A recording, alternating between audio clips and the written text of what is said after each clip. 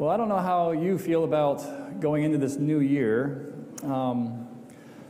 Maybe the title is actually a symbol of the fact that I'm not really sure what year it is anymore, because someone pointed out, the point was saying that 2020 has been now repeated this many times. It should be times 4, not times 3. So like starting off today, I realized my title just missed the point entirely. Here's what I was going for. I realized the past couple of years, I think I've come to the new year thinking, all right, finally we're kind of turning the corner from 2020. Like we're putting that in the past, because 2020, if you remember, was the year where COVID was the headline about everything.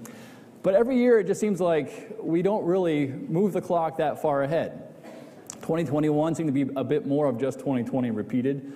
And then this past year I thought, okay, finally we're going to turn the corner. And we are just a few months into it, and all of a sudden Putin decides, hey, let's launch a war.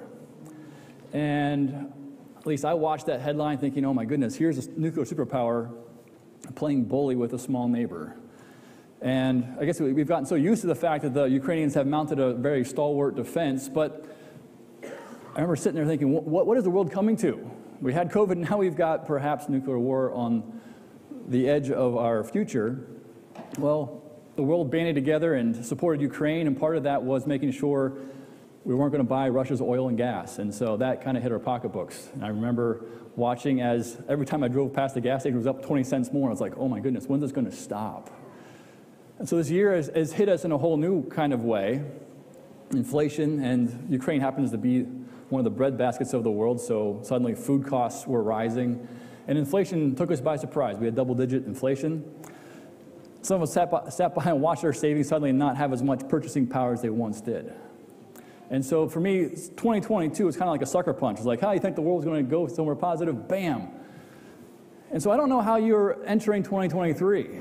You might have this little bit of, is it going to hit us again? Is there another surprise coming down the pike? We've had all these things. Perhaps that we've hoped for a better world, a better year. We've got all kinds of other things. You know, maybe you hoped the Steelers would finally figure out what the post-Roethlisberger world was going to look like, and we discovered this year they didn't have a plan. And maybe you were like hoping maybe the Phillies could pull it out, and they didn't. And so you might be looking around and saying, there's not a lot to get excited about. And all the cultural issues that worried us from 2020 onward are still there. And people, I've even heard people, the rumor is that people at North Park Church have even said, there's not any hope for the future. So I don't know how you're entering 2023. I want you to take a moment, just think of a word that describes where you are. Maybe you're excited. That's fine. I know I've been trumping on the negative here, but maybe you're excited. Maybe there's something you're anticipating. Take a moment. Just identify a word that kind of captures where you are at this moment looking into 2023.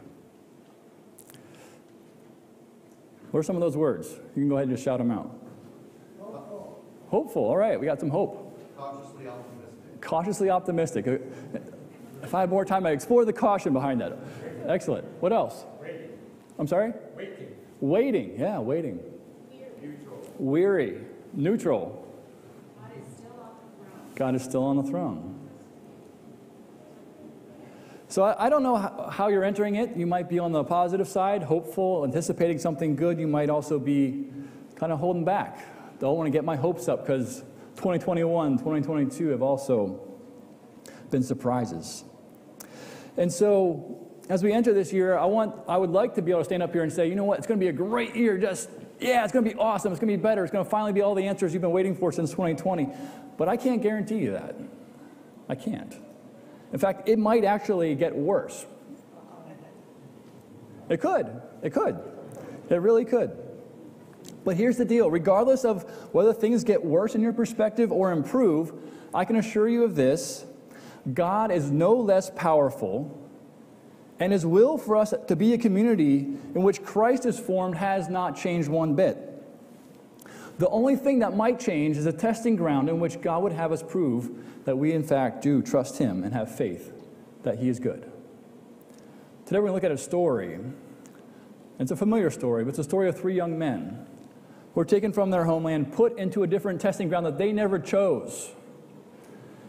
They demonstrate faith in God.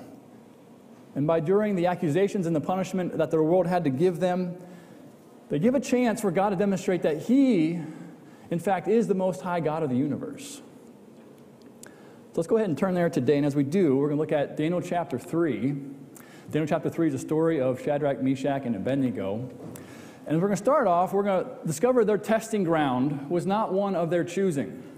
They were taken away from their land, put in a foreign land, and made to serve a pagan king who then enforced idolatry upon them. So let's take a look at this opening part of the story.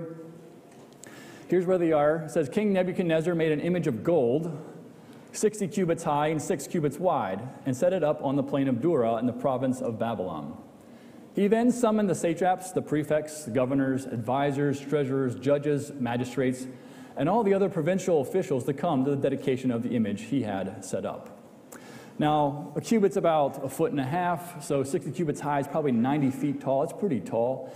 People speculate that perhaps this had a base on the bottom that would hold the statue, and then it's about 9 feet wide. So 9 feet wide, 90 feet tall. It's a very majestic structure. I remember on the farm we had a 100-foot silo, and that was like, whoa, a skyscraper to me as a little kid. So 90 feet tall is a very, very high structure. He sets it up and invites them all there, but as we're going to see, he wants something from these people who are assembled.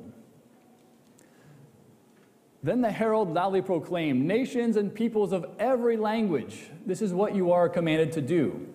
As soon as you hear the sound of the horn, flute, zither, lyre, harp, pipe, and all kinds of music, you must fall down, and note this, worship the image of gold that King Nebuchadnezzar has set up. Whoever does not fall down and worship will immediately be thrown into a blazing furnace. Therefore, as soon as they heard the sound of the horn, flute, zither, lyre, harp, and all kinds of music, all the nations and peoples of every language fell down and worshiped the image of gold that Nebuchadnezzar had set up. So there's two things I want to pull out here that these young men did not choose. First of all, they didn't choose to go to Babylon. This foreign king came and extracted them from their homeland. So King Nebuchadnezzar went and he conquered their country. I'm sure their families put up a stalwart defense, but he conquered them nonetheless and then took them back to his homeland to serve him. They didn't want to be here, but they were forced to be here. The second thing is that they were forced to worship something their laws and their God had told them not to do, to worship a golden image. So you might think of, whatever you think of our current cultural situation, think of this, there was no religious freedom. When the king said, hey, I want you to worship my golden image, you had to do it. There was no option to be like, hey, I got a religious exception here. You had to do it. This was the law of the land. The king was the law of the land. And he was going to enforce it with a fiery furnace. So again, this testing ground was not of their choosing. It was set for them. How they responded now was their choice. And so as we enter 2023, some of the factors that are impacting us are not things that you chose. For instance, you might not have chosen to distribute government stimulus checks a few years ago. That's contributing to inflation. You might not have said, hey, Putin, I want you to go to war. That's contributing to where we are today. So some of the challenges that we face are not of our own doing. There's plenty of things I've done to make my life difficult, trust me. But there are things outside of our control that often make life difficult, and it's a challenge. And that's a testing ground in which we get to demonstrate faith in God. It's the same thing for them. They didn't choose some of these scenarios. They didn't choose to go to Babylon. They didn't choose to have a pagan king that would enforce idolatry, and yet they're in that country, and this is now the ground of their testing. Now, I'll note this. Their test is a clear violation of one of the 10 commandments. It's nice and easy. They had a choice, clear choice. God said this. The king says this. I'm not following the king. I'm following God. It was very clear. I wish all things came so clearly. But one of the things I've come to realize, especially over the past couple of years, is that good Christian people will disagree on about a lot of different things when it's not so clear in Scripture. And part of what it means to fight for the unity of the body of Christ is realizing there's going to be Christians who sometimes make mountains out of what I think are molehills. And there's other times when I look at Christians, I'm like, you should be talking about that. You need to be standing up for that. And they're like, not my fight. And part of, I think, the calling for us, if it's not clear, to give some space for our brothers and sisters who have different convictions at different points which are willing to take a stand, that differ from where we would take a stand. Just a few weeks ago, I was noticing one of my friends on Facebook said something about one of the major Christian magazines in our country. He said, they're no longer Christian. And I was like, okay, that's kind of odd. I'm not sure what he means by that. So I just asked him, hey, what do you mean? And he kept saying, well, they departed from traditional Christian teaching. I was like, okay, well, where did they do this? It came down to that they endorsed a public policy that he was not a fan of. They hadn't changed their teaching. They hadn't changed their doctrine. They hadn't fallen down and worshipped an idol. But simply by disagreeing with public policy, he was now going to call their Christianity into question. And I think there needs to be, so I'm just offering this as a caution for us as a body of Christ, to be careful about where we draw the line of what someone else has to also stand up for and what we're called to stand up for. Sometimes it's different, but when it comes to a clear violation of a Ten Commandment like this one, it's pretty clear. And so these three men now have a choice. How will they respond to this ground of testing which God has brought to them? What we're going to see now is that there's an accusation and then a punishment brought against them. Here's the next few verses. At that time, some astrologers came forward and denounced the Jews. They said to the king Nebuchadnezzar, "May the king live forever. Your majesty has issued a decree that everyone who hears the sound of the horn, flute, zither, lyre, harp, pipe, and all kinds of music must fall down and worship the image of gold, and that whoever does not fall down and worship will be thrown into a blazing furnace. But there are some Jews whom you have set over the affairs of the province of Babylon, Shadrach, Meshach, and Abednego, who pay no attention to you, your majesty. They neither serve your gods nor worship the image of gold you have set up." We're not really sure about their motives. They're very obsequious here to the king. Your majesty, live forever. They do all the proper things, and then they have the accusation. You know what? There's some Jews over there, and they don't serve you, and they don't serve your gods. They make this personal. Nebuchadnezzar, they're against you, and you put them in charge. So maybe there's some jealousy behind this accusation. We get into situations like that where other people want our position or they want our influence. And so what happens? Well, look at that. You put them in charge, and look, they don't even serve you. They don't serve your gods. Well, with this being so personal, the king does not respond very favorably to this report. He brings them up, but he doesn't necessarily punish them right away. He gives them a second chance. Very, very generous of him. So here he goes. He is furious with rage, so he's still mad. Nebuchadnezzar summoned Shadrach, Meshach, and Abednego, and Nebuchadnezzar said to them, "Is it true, Shadrach, Meshach, and Abednego, that you do not serve my gods or worship the image of gold I have set up?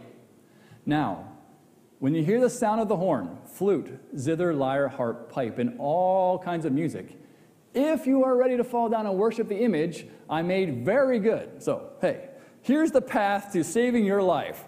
Just fall down. It's very simple. I spelled it out for you. In case you didn't know the directions, you were too far back in the crowd. Here you go. This is what you got to do. I'm telling you personally, face to face. It'll be very good for you. Who doesn't want it to be very good for them in the next year? But on the other hand, but if you do not worship it, you'll be thrown immediately into a blazing furnace. Then what God will be able to rescue you from my hand? What's interesting now, this becomes about the gods. See, it quickly went from these three guys they're not falling in line. Now it's, you know what, Shadrach, Meshach, and Abednego, there is no God that can save you from a fire. It's really now a question, who's more powerful?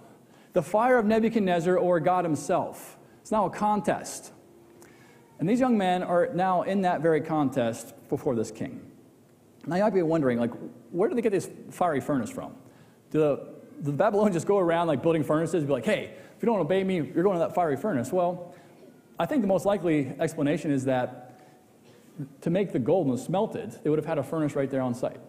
And so they had that burning. Hey, this is now the threatened punishment. Boom, we'll throw you in that, and that will be the end of you, or so they think. So here's the test. Here's the accusation. Here's the threat. And how do our young men respond? Again, these are probably young boys, probably teenagers.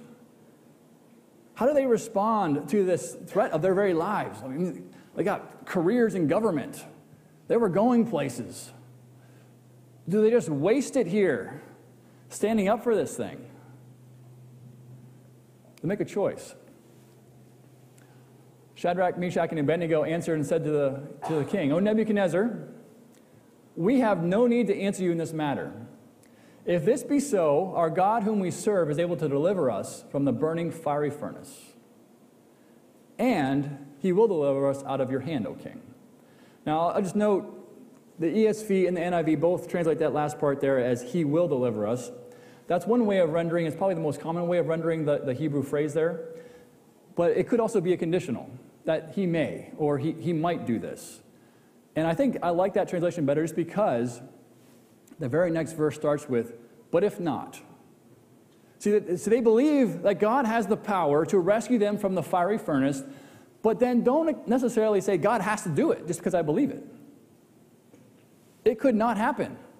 So he can, but whether he does or not does not mean he can or cannot do it. I still believe he can, even if he chooses not to do it. And then they say, "Be it known to you, O king, that we will not serve your gods or worship the golden image that you have set up." So, there it is. We're not going to do this. We're not going to fall down and worship the golden image that you have set up. What they have demonstrated here is faith. Faith that God has the power to overcome even fire itself, to preserve them. And here's the interesting part about faith. At least when I find when I'm wrestling with God over trusting him, really trusting him, is that I often want a certain outcome. And as soon as I get into that place where, like, okay, Lord, I'm trusting you, I'm just hoping that God recognizes me and says, okay, that's good enough. You've learned a lesson. I'll give you the thing. Boom. So oftentimes our faith is fixed on a certain outcome. We have faith so that God will bless us, so that God will rescue us. But their faith says, you know what? I believe God, and the outcome is up to him. And that's a hard place to rest. To say, I do believe God has all that power, and he can do it even if I don't see it. Even if I never touch that result. In the great chapter of faith, it starts off, so this is Hebrews 11, with so many of them receiving the thing that they hope for, the thing that they have faith for. They receive the child. Abraham and Sarah get the child that they've been waiting for. But at the end of that chapter, and I think it's a very important part, then that chapter ends and it talks about people being sawn in two, being tortured to death. And it says that they still have faith. See, faith sometimes has that outcome that we look for, but oftentimes it does not. And can we still have faith even when God does not deliver in the way we want him to? Faith says, I believe God, and leaves it up to him how we will respond. It's also not mixed. There's not like some kind of fireproof suit they're putting on. It's like, I have trust in God. I'm going into the fiery furnace, and I have nothing else to shield me besides God himself. And in our day and age, it's easy to have faith in God plus other things. We have faith in God, and it's like, oh, I like that retirement account number.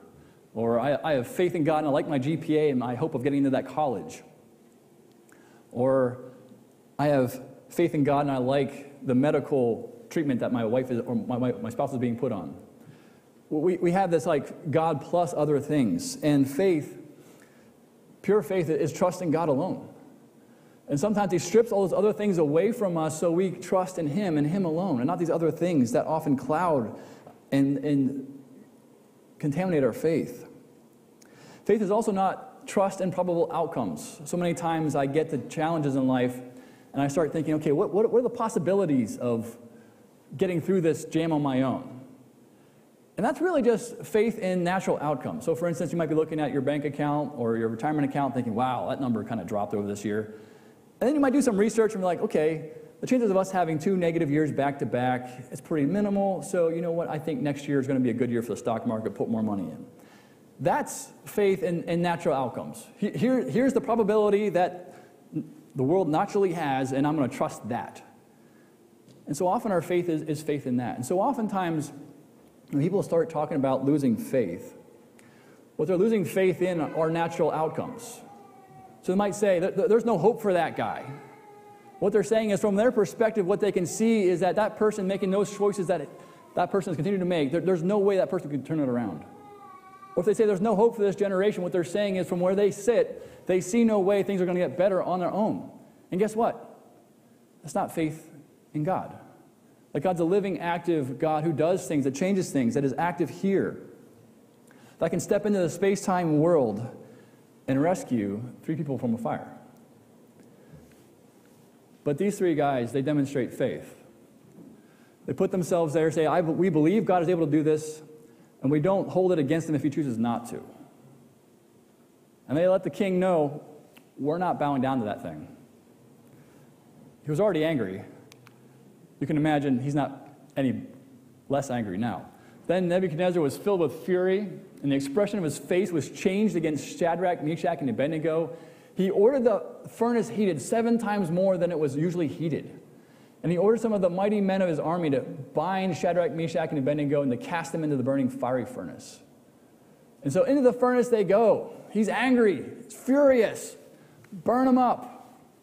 He throws them in. And then something strange happens. They don't burn up. Then King Nebuchadnezzar leaped to his feet in amazement and asked his advisors, weren't there 3 men we tied up and threw into the fire? They replied, certainly, Your Majesty. And he said, look, I see 4 men walking around in the fire, unbound and unharmed, and the 4th looks like a son of the gods.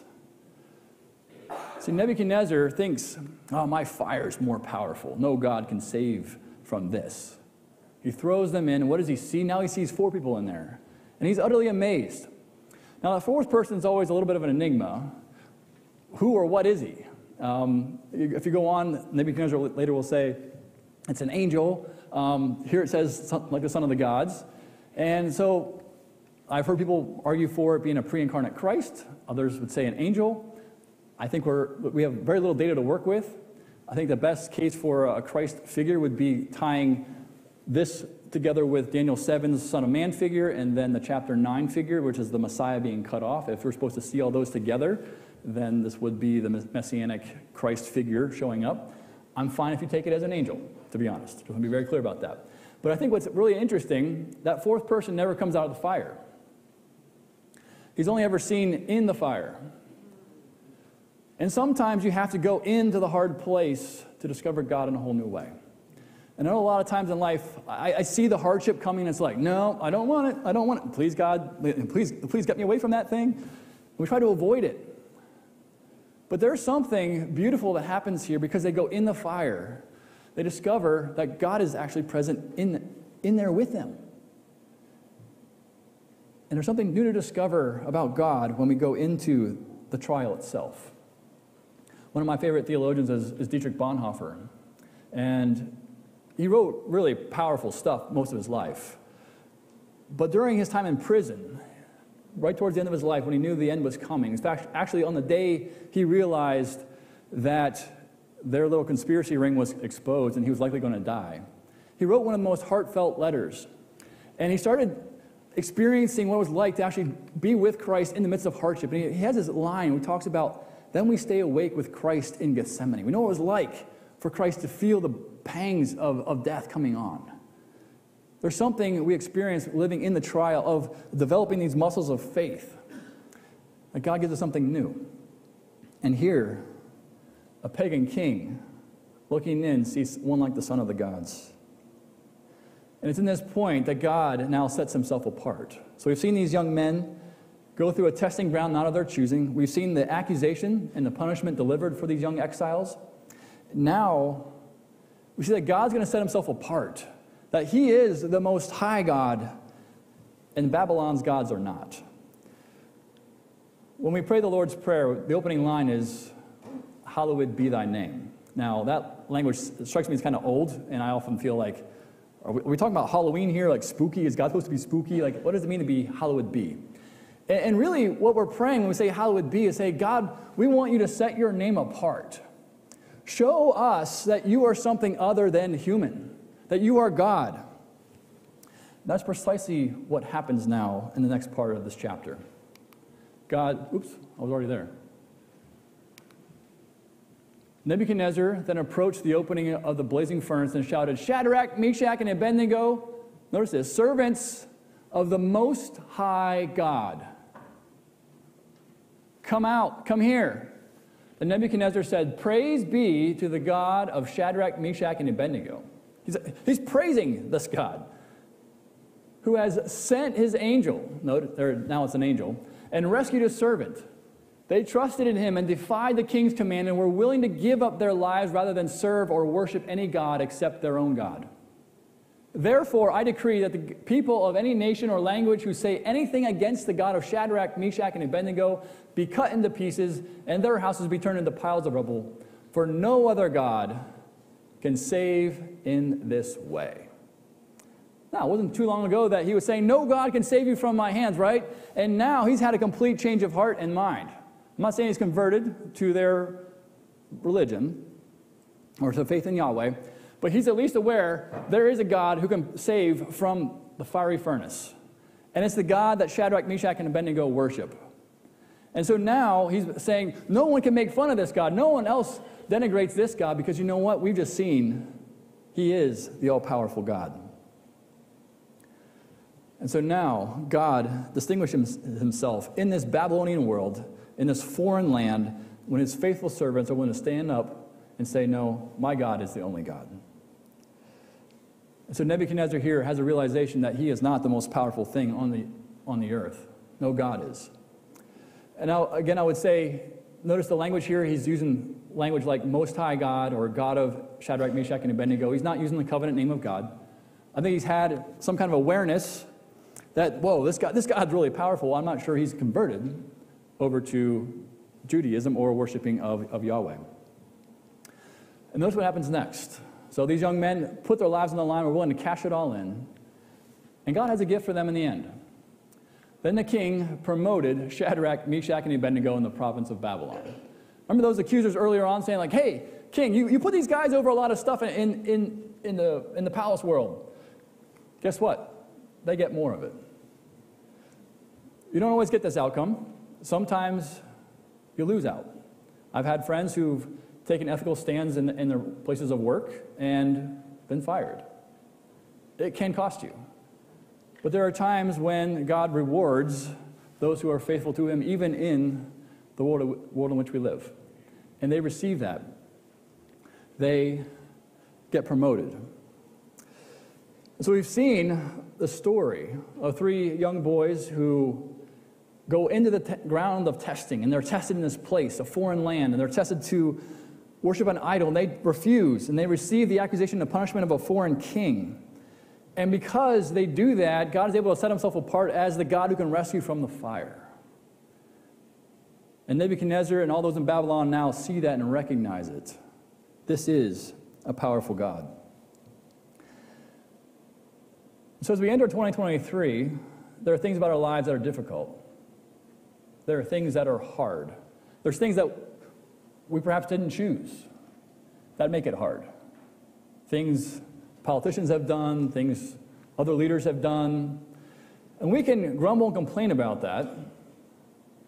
Or we can move into it and say, Lord, what do you have for me to demonstrate here? How can I live in faith and hope that you are a good God, that you're still here active and doing things? How can I enter this time and be your faithful servant? How can I live like Shadrach, Meshach, and Abednego? One of my favorite parts of the second movie of Lord of the Rings is this part where Sam and Frodo begin to realize that taking the ring to Mount Doom is going to take everything that they have and probably require even a good bit more. And they realize, like, man, I just can't go on. It's going to be a hard journey. And in life, we bump up to places like that where, yeah, it is hard. But somewhere in there, Sam begins to have this awareness that maybe all those great stories that we've heard were of people who also bumped up against their capacity and realized, I can't do it anymore, and still pushed in with faith and hope. And then Sam begins to wonder, maybe I'm living one of those great stories. Maybe it's not just like, I'm not just sitting around listening to Uncle Bilbo. Maybe I'm actually living that story now. So my fear for you today is that we look at this story from Daniel 3 and think, oh yeah, it's a great story, Shadrach, Meshach, and Abednego. wow, God can do some really cool stuff. And then when we don't turn and look at our own lives, the places that feel like, wow, that's really hard. I want it to be different. It'd be a shame if we read this story, look at it, and then walk away and say, you know what, I'm just going to go on living my life the way I've always lived it. Or I'm just going to give up. These challenges are too great for me. I'm just going to stop. So I think today, as we enter 2023, the choice is before us. What will you do? Will you continue to wallow in all the pain that's here? The hardship? Yeah, inflation is cutting our budgets. Yes, we're asking questions as a culture you might not have wanted to ask, but you get to be a parent and a grandparent in this day, in this age. This is our time. This is our testing ground. And will you step into it with faith and hope that there is a God who's at work doing things like rescuing people from a fiery furnace? Can he step into whatever situation you have in front of you?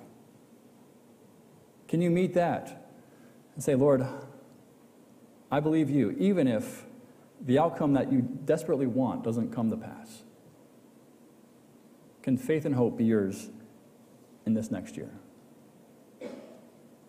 I hope it can. And one of the things I'm going to invite you to do right now, I know this might seem like a little bit of a shift, but you received all these little cards on the way in. Well, I want you to take it out right now. And this is a card that's asking you to pray for somebody that you would like to see God do work in. And what I'm going to actually invite you to do next week is to invite them to something at church. We're going to give you 3 different options. So one of them is a church service. I know that's a pretty high commitment to invite somebody to. So if you feel like that's too high, we got some other options. So here's the 3 options. It's going to be church service, Alpha, or a Compass event that's designed for just everyone to come and have fun. So you've got different levels. I want you to pick someone that you would like to invite to one of those. Put their name on here, and this week I want you to pray for that person. So go ahead, write that person's name down. Just one way of moving into this next year, saying, Lord, I want to see where you're at work. I want to have faith, even when perhaps the natural outcomes don't seem favorable, this person would turn to Christ or be interested in even coming to anything regarding what our church is doing. Put that name down. I want you to start praying. And then if you would like someone else to join you in praying for that person, you can put it in the prayer wall in the back on your way out. But I want you to start praying. Say, Lord, I want to see. Because one of the things that builds our faith is when we see God do things that we can't do. And one of the ways I know to do that is start praying for things that seem impossible. Because God often meets us in places that seem like a fiery furnace. So let's pray. Oh, Lord, you know the challenges that we hold. The things that feel impossible, the things that feel overwhelming. Lord, we pray that you would take them. Lord, show us that even in your eyes, they are but dust and straw. They are nothing. Remind us, Lord, set yourself apart even in our own hearts and minds that you are the Most High God, able to redeem, able to restore. And we ask all this in Jesus' name. Amen.